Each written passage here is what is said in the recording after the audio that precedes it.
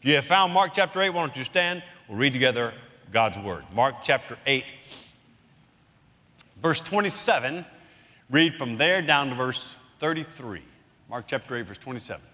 Grass withers and the flowers fade, but the word of our God stands forever. Let's begin, verse 27. And Jesus went on with his disciples to the villages of Caesarea Philippi. And on the way, he asked the disciples, "Who do people say that I am?" They told him, "John the Baptist, and others say Elijah, and others one of the prophets." And he asked them, "But who do you say that I am?" Peter answered him, "You are the Christ." And he strictly charged them to tell no one about him. And he began to teach them that the Son of Man must suffer many things and be rejected by the elders and the chief priests and the scribes and be killed, and after 3 days rise again. And he said this plainly. And Peter took him aside and he began to rebuke him. But turning and seeing his disciples, he rebuked Peter and said, "Get behind me, Satan. For you are not setting your mind on the things of God, but on the things of man." Join me as we pray. Father, I pray in the name of Jesus, by the power of the Spirit, that you will strengthen brothers and sisters here. Strengthen brothers and sisters in Christ. Make us strong. I pray that by the power of the Spirit, you will open the eyes of those that have been living blindly, not aware, not thinking about God. And yet today,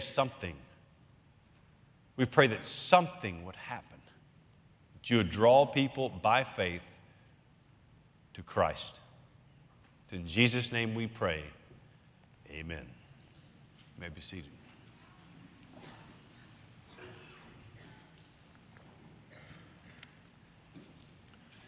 At 6,684 feet, Mount Mitchell is the highest peak in the state of North Carolina. More than that, it is not only the highest peak in the state of North Carolina, it is the highest peak east of the Mississippi. If you go there to go up to the top of Mount Mitchell, I suggest that you ride up there in your vehicle. There's a road that'll get you all the way to the top. But if you decide to take the trail, and I've done it once, I don't ever plan on doing it again, once. If you ever decide to take the trail, it is a trail with roots and rock. It is not conducive to hiking. It's bad for your ankles. It is miles long. It'll take you hours to climb it. You get to the top, you break out of the canopy of trees, and there finally you're at the peak of Mount Mitchell. All you want to do is sit down and look. Now, for 10 months, we've been climbing. For 10 months, we've been on a trail, climbing the Gospel of Mark. And the passage in front of us is like the canopy of trees has opened up. We have reached a peak, Mark chapter 8. We're going to stand up here a little while because once we get done with Mark chapter 8, we got to turn around and go back down. We'll go back down into the valley of the shadow of death, and at the very bottom, we'll find the cross of Jesus. But today we're going to take a minute and be here on this peak. And we're going to hear all that Mark has to tell us about Jesus. It's what he's been doing all along. If this is your first time in Hickory Grove, and you've come in to Mark chapter 8, we've been doing this 10 months. You picked a good Sunday to start coming to Hickory Grove. I can give you a summary of 10 months. You don't have to sit through all of those sermons. Give you a summary of what Mark has been doing. He opens up Mark chapter 1, verse 1. He says, "This is the gospel of Jesus Christ, the Son of God." Mark chapter 1, verse 11, God speaks. God the Father speaks and says, "This is my beloved Son, in whom I am well pleased." Chapter 1, the demons speak. Verse 24, and they identify Jesus, the Holy One of God. Chapter 3, they say, you are the Son of God. Chapter 5, they say, Jesus, you are the Son of the Most High God. At the end of the book, at the end of Mark, when Jesus dies on a cross, he breathes his last. A Roman soldier will stand there and say, surely this was the Son of God. What Mark is doing is showing us that Jesus is the Son of God. Now, Mark takes us one step further up the hill, and he uses a question from Jesus. Jesus will ask the disciples two questions, but one of those questions is the most profound question that has ever been asked. That question becomes the very heart and the very heartbeat of Christianity. I'm going to use that question as my theme today. Who do you say Jesus is? Who do you? You're 13, 14 years old, you're middle schooler. You're old enough to know. Who do you say he is? With that in mind, let's go back to the passage. Let's walk through like we've been doing. Make it like a Bible study. If you're a guest with us, just follow along. I'm just going to explain a few things from verse 27 to verse 33. Then we'll come back and try to make some applicational points, build a sermon off of what we have heard. Join me there, verse 27. And Jesus went on with his disciples to the villages of Caesarea Philippi. They're going to walk about 25 miles. Bethsaida is 25 miles away. That's where they started over in verse 22. They are walking along the way. 25 miles is a long way to go. A lot of you here, not a lot, some of you here have run some marathons, 26.2 or even further, ultra marathon. The long way to go. They're not doing it like you did it in hours. They're going to take several days, spend the night when they have to. But along the way, they're having conversations. And one of the conversations, Jesus asks a question. They come up to this town called Caesarea Philippi, named for Caesar and Herod Philip. He names one after himself, Philippi, but he decides, you know what, I better keep Caesar in there. He's the boss, so Caesarea Philippi is the name. It's a place where the Romans would worship a pagan god named Pan. All kinds of terrible things would go on there. And as they approached this region, Jesus asked the questions, what does everybody say in verse 27 and 28? Who do people say that I am? So they start to answer the question. They say that some people think that you might be John the Baptist. That's what Herod thought. Remember, he thought that Jesus was John the Baptist, came back from the dead. That rumor still sort of rolling around. Some people think that you're Elijah because Micah had predicted that Elijah would come.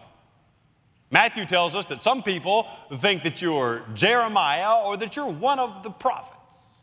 That's what the people are saying about you, Jesus.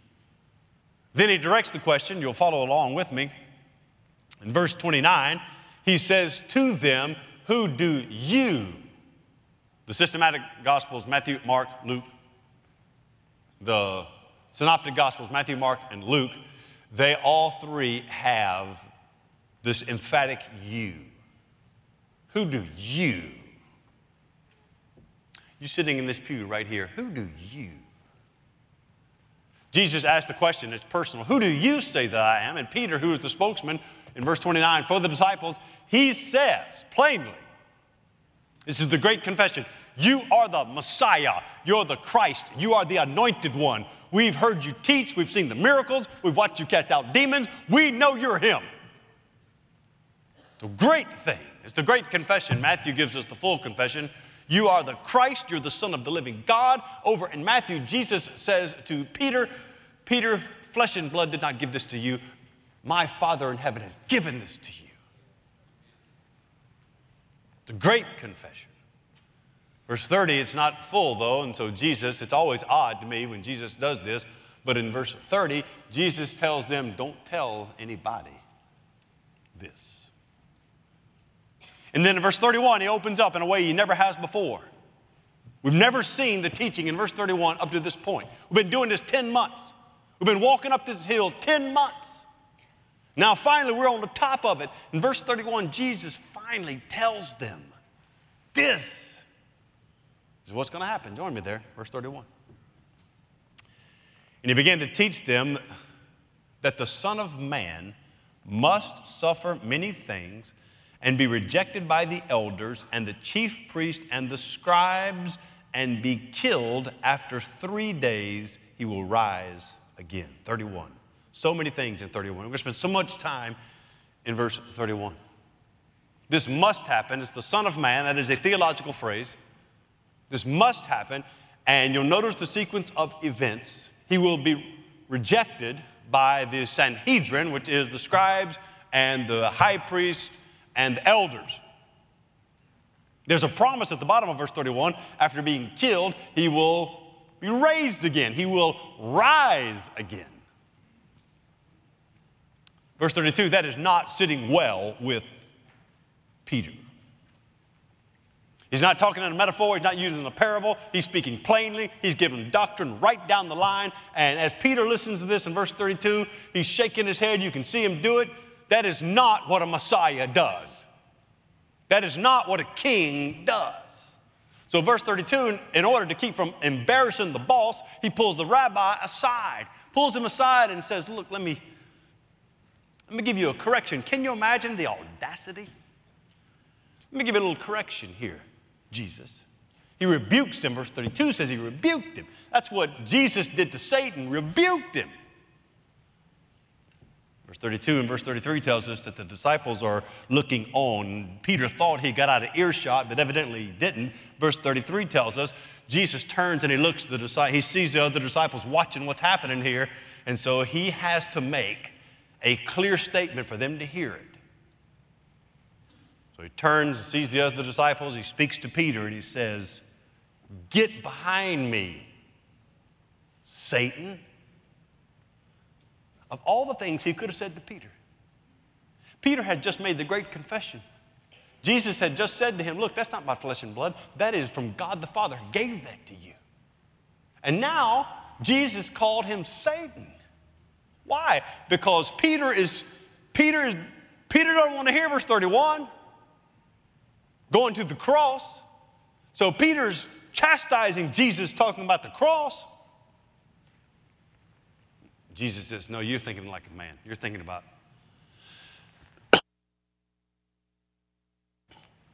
the earth. You're thinking about politics. You're thinking about countries and nations. You got to get your mind off of what's going on down here. Verse 33. Get your mind on what God is doing. Now, with that in mind, let's go back through it and see if we can learn some things. Here's the first one. Number one. If you want to write down points, here's the first one. Number one. Number one, being positive about Jesus is not enough. Being positive about Jesus isn't enough. The text opens up. They're walking down the road. They're headed into a region called Caesarea Philippi. And Jesus asked the question, what do the crowds, the anthropoi, what are the people that have been coming and seeing the miracles and they've heard the teaching, what are they saying about me? And everything the people say in verse 27 or 28 is positive. Even what Matthew tells us, he adds Jeremiah. So the people are saying you're John the Baptist or Elijah, which is a great thing to be. Micah says he's coming back, or the prophet Jeremiah, who's thought so well of. You're not just a regular person. They are saying great things about you. Positive things. But being positive about Jesus is not enough. Other religions are positive about Jesus. All that's going on in the world right now with the Gaza Strip, Hamas, and Israel. We're seeing the riots that are breaking out in London and some in New York. And Islam is getting a lot of press right now. Islam, which is antithetical to Christianity, Islam says positive things about Jesus. He's a great prophet. A Buddhist will say positive things that Jesus is an enlightened guru. A Hindu will say that Jesus is a holy man. An irreligious person that's riding by and never wants to come to our church ever would say, yeah, Jesus is a good moral teacher. Church of Jesus Christ of the Latter-day Saints, known as Mormons, they even have his name, Jesus Christ, in their church name. They will say positive things about Jesus, but that he was a spirit child of a heavenly father and a heavenly mother, became a man, and then became a God. They go off the rails. Or Jehovah's Witness, when they come up your driveway, they are going to say positive things about Jesus, but not truthful things. You see, being positive about Jesus is not enough. You have to be clear. What is the clear teaching of the Bible? Is the gospel of Jesus. The gospel tells us that God, who is holy, created you in his image. You and I have fallen from that in our own sin, separated from God and in mortal danger, standing under condemnation. And Jesus is the God-man who comes and lives perfectly in a way that we never did or could, who comes and lives perfectly, earning righteousness as a man. And then at the cross, he then takes the wrath of God. The wages of sin is death. Jesus dies in the place of sinners. The Bible says, the account of the gospel is that God raised him from the dead 3 days later. He is ascended into heaven, and he reigns as Lord. And the Bible teaches that any person here that will believe that, it's not enough to be positive about Jesus. We believe that Jesus Christ is the second person of the Trinity. As the Nicene Creed would say, is that he is God of very God. As the Apostles' Creed would say, he was born of a virgin. He was suffered under Pontius Pilate. He was crucified in the place of sinners. He was dead and buried. 3 days later, God raised him from the dead. He is ascended into heaven. He sits at the right hand of God the Father Almighty. And one day, he will come as a conquering king for his church. But being positive about Jesus isn't enough. We've got to be clear. Let's make that the second point. Number two, let's make that the second point. Number two, being clear on Jesus is a must. Join me there. You see the question. It's the most profound question. It's the one that has to be answered by everyone. Verse 29 and 30. He asked them, who do you? It's the emphatic you. All three Gospels, Matthew, Mark, and Luke, have it as you personally. Who do you? It is a direct question. It is one for every person sitting in every pew here in the balcony. Who do you say? Can't borrow it from your parents. It can't be that you went to a Christian school or you were raised in a Christian home. You. The question is direct, and Peter hears it as such. Peter is the spokesman for the disciples, and he speaks up. He is the leader of the disciples. Matthew tells us that Jesus asked the question, and Peter says, you are the Christ. You are the Son of the living God. It's the great confession. Several things to know about this confession. Number one, it is clear. It's important that we have the clear picture of who Jesus is. Peter says, you are the Christ, you are the Son of the living God. That word Christ is the same as Messiah from the Old Testament. You are the one who is sent by God for salvation. Jesus says to Peter in Matthew 16, Peter, that was not a statement out of flesh and blood. You didn't just come up with that in your head. God gave that to you. Go read the story, Matthew 16. The Father has given that to you. But it doesn't stop there, does it? Something happens in verse 30 that tells us about this understanding and your understanding of Jesus, and that is that it must be developed. When you say Jesus saved you from your sins, or Jesus is your Savior, or Jesus is Lord, what do you mean by that? And has that been developed in your life? I'm sure where I get that in verse 30. He's made the great confession, but Jesus tells them in verse 30, now look, do not tell this to anyone. You've got it. God gave it to you, but it is undeveloped, as evidenced by Peter rebuking Jesus. They didn't have the whole story. So now, in verse 31, for the very first time, Jesus opens their eyes to see. Here's the third point, number 3. We need the whole gospel. We need the whole gospel.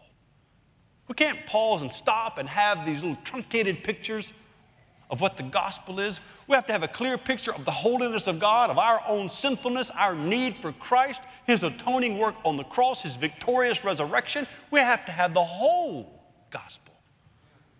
So what does Jesus do? In verse 31, He gives, for the very first time, He gives the whole gospel. And I want to use His phrases as an outline for it. You can just use that. Verse 31 becomes an outline for the gospel. Let's start with the first phrase He uses, the Son of Man. Join me there. He began to teach them that the Son of Man, Son of Man. It's a theological phrase that Jesus uses 81 times in the 3 Gospels. He's the only one to use that phrase to describe who He is, Son of Man. He didn't just come up with that by Himself. He reached over into the Old Testament in the picture of Daniel chapter 8, when Daniel has a vision of a man who is glorified through suffering, and he calls him the Son of Man. Jesus reaches over and He takes that title and says, "This is me, the Son of Man." It's His favorite title. Not only that, the text says that the Son of Man, the next word in the outline is must. He must. Circle that word must. That word must tells us that it is God's eternal plan from the foundation of the world. Please don't get in your mind that God created us and saw creation started to fall and everything went crazy and terrible and He had to figure out a way to save us. So this is what He's come up with. He came up with the cross. That is not Christianity. Christianity tells us from the very foundation of the world, as He created the world, the cross was there. It was His plan from the very beginning. Jesus says the Son of Man must suffer. This is what Peter preached in Acts chapter 2, verse 23. When Peter's preaching, Peter says, this Jesus delivered up according to the definite plan and the foreknowledge of God. He was crucified and killed at the hands of evil men. The cross of Jesus Christ is no accident. It is part of the eternal plan of God to save you. So the Son of Man must, what must happen to the Son of Man? The Son of Man, here's the third phrase in the outline, the Son of Man must suffer many things. Suffer many things. Because you've suffered many things. The Son of Man, as our representative, suffered many things. How is He empathetic? He suffered many things. Paul says that He emptied Himself of the glory of God. He suffered when He did that. He suffered when He was arrested and stood trial, a mock trial. Suffered. Suffered the humiliation of being stripped absolutely naked, whipped. It's embarrassing. You ever been embarrassed? Jesus is embarrassed for you. Suffered the beatings, suffered the abuse. Go read the story at the very end where they spat upon His face. Suffered the mockings, the humiliation of having 12 disciples that come with you, and one of them turns out to be a very devil himself. He's the one that betrays you. It's a story that comes all the way up to us to our day. Suffered the abandonment. Remember the story of Jesus in the Garden of Gethsemane sweating drops of blood and asking God the Father to take this cup of the sin of all humanity that will be saved, all of that sin, take that away. He suffered that sort of abandonment. Suffered the agony of crucifixion. It's what Isaiah 53 gives us, the song of the suffering servant. So for the very first time, the disciples are hearing that the Son of Man must suffer many things. You have said I am Messiah and Christ, and it's true, but let me open the door a little further for you. The Son of Man must suffer many things. Not only that, if you build the outline of the gospel, you have the next phrase. The Son of Man must be rejected. Rejected by who? Those are the lawmakers of the day. You'll see it there in verse 31. Rejected by the elders, the chief priests, and the scribes who wrote down the law. All three of them would make up what is known as the Sanhedrin of the day. The lawmakers are going to reject me. Why is Jesus rejected by the lawmakers? Do you know the world that we live in right now? What it means to be a Christian? And how even the nation we live in has gone off the cliff. And for you just to say you're a Christian and the things you believe as a Christian, you are rejected. Just recently, a Christian man has been elected to the House of Representatives. He is a Christian just like me and you. He believes the same things we believe. And he's being skewered because of that. Rejected, you see. Why was the Son of Man rejected? Because you and I will be rejected. He says to Peter and the disciples, the Son of Man must suffer many things and be rejected. Next phrase, and be killed. Look at it. The wages of sin is death. Killed. What do we deserve because of our breaking of God's law? It is death. The wages of sin is death. Read Genesis and Exodus and Leviticus and Numbers, Deuteronomy. I'm in that in my devotional life right now. And sometimes God's wrath breaks out and people die because they were sinners.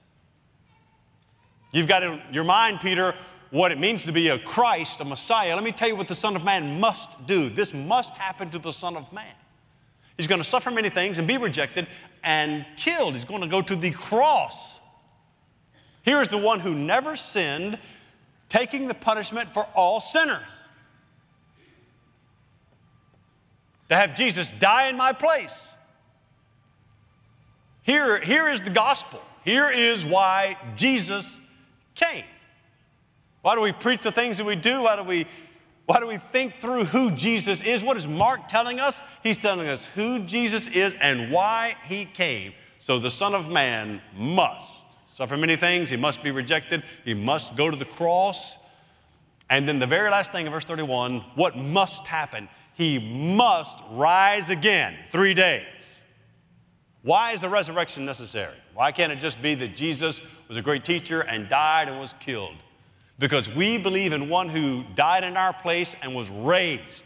This is why we go to church on Sundays, because Jesus was raised on the third day. What does the resurrection promise us? It tells us that God has received the sacrifice of Jesus and our sins are forgiven. We are accepted. This is why you can go through what you've been through and have hope. This is why when we have a Christian funeral, when we talk about being a Christian, when you die in the faith, we believe that one day you will rise in the faith. We believe that Jesus Christ died, he was buried, God raised him from the dead, he has ascended into heaven, and will one day come as a reigning king. So Jesus gives them an outline of what the Christ will be. Well, Peter's not having it. He's never heard anything like this. This makes absolutely no sense to Peter. So what happens in verse 32 and 33 is astounding. I'll make a fourth point out of it. Number 4. The Lord disciplines those he loves. If God loves you, he disciplines you. I'll say sometimes I feel like I am the Lord's favorite because of the discipline I am receiving. Verse 32 and 33 is Jesus' discipline. Verse 32 tells us that he has spoke plainly. It's not a parable. It is not a metaphor. It is not a simile. He has given doctrine. He speaks as clearly and as plainly as he can on what it looks like for the gospel to happen in verse 31. Verse 32, Peter doesn't want to embarrass the boss, so he pulls him aside. In verse 32, he gives a rebuke. Jesus, have you not read the Old Testament? You must not know what the Christ is to be. And so Peter's saying this, and it turns out that they're within earshot of the other disciples. Jesus, verse 33, Jesus sees the other disciples listening to what Peter is saying to him, so Jesus turns the table. Verse 33 is the most discouraging, most hurtful. Jesus says to Peter, who has just made the great confession, "Get behind me, Satan." Because verse 31, Peter has just heard Jesus lay out what salvation and how it will happen through the cross, that the Son of Man must suffer many things, he must be rejected, he must be killed, he will be raised again. There's the gospel, and Peter says, no. And Jesus says, you sound just like Satan. This is what Satan tried to get me to do back in the early part of the ministry. Remember in the desert, and Satan tempted Jesus, he could have glory without going to the cross. This is just like what Satan said. To have rule without the cross. That's not why I've come. Now we're standing on the mountain right now, but we're going to descend down to the cross. Peter, that's human thinking. You're thinking like a politician. That's not how we think. You need to be thinking like, what is God? What is God doing here? The very next verse, verse 34, Jesus will start talking about the cross, taking up the cross. Now Jesus clearly loved Peter. And he completely corrected Peter. Peter, get your mind on the things of God, not the things here on earth. What are the things of God? The things of God are the gospel of Jesus that saves you. Brothers and sisters, be strengthened in the gospel. If you're not a brother or sister in Christ, you've heard the gospel, you can become one by faith in Christ. What are the things of God? God growing you through your difficulty, through the hardship, through you taking in the Word of God, through worship, through your life circumstance, our sovereign God growing you into Christ's likeness. What are the things of God? Things of God reaching our community. Man, we saw a little picture of our community yesterday, a little picture. God put us here at this time and point in history to reach the community with the love of God that comes through Jesus Christ. What are the things of God? The things of God are our eternal hope in Christ. We are not, look, don't get depressed and panic-stricken by what's going on in the world, because this world is not our home. Our eternal hope is in Christ and His kingdom, and we live for another King, King Jesus. Jesus asked the question, who do you say I am? How you answer that question determines everything. With that in mind, I want you to join me now. With your heads bowed, your eyes closed just for a moment. We're going to sing another song, and as we do, I want to give an invitation. This morning, you've heard for the first time, your eyes have been opened, and you want Jesus. You want to be part of His kingdom. You want to give your life to Jesus. When we sing, I'll invite you just to come forward. Just walk down the aisle, down into the front. Our pastors are here. We pray with you. Talk to you about what it means to give your life to Christ. There are others of you, brothers and sisters in Christ. You're a Christian, and you just sense the need to be strengthened. God has spoken to your heart. You want to be strengthened in the Lord. You want somebody to pray with you, or you want to just come and pray just for your own life. Ask God to help you. Or maybe you have someone in mind. As I was preaching, you were thinking about that person. You want to just come this morning and ask God to do what He did in Peter's life. Just to give him something that's not flesh and blood, but from God to change our hearts. God has worked in your heart this morning. You want to come and pray when we sing. invite you to do so. Father, thank you for the word that is good. Thank you for your spirit that sustains. Thank you for your grace that is real and forgiveness that changes us. We lift this time to you. Lord, we ask you to find us faithful as a church. In Jesus' name we pray. Amen. Would you stand, please, as we sing together?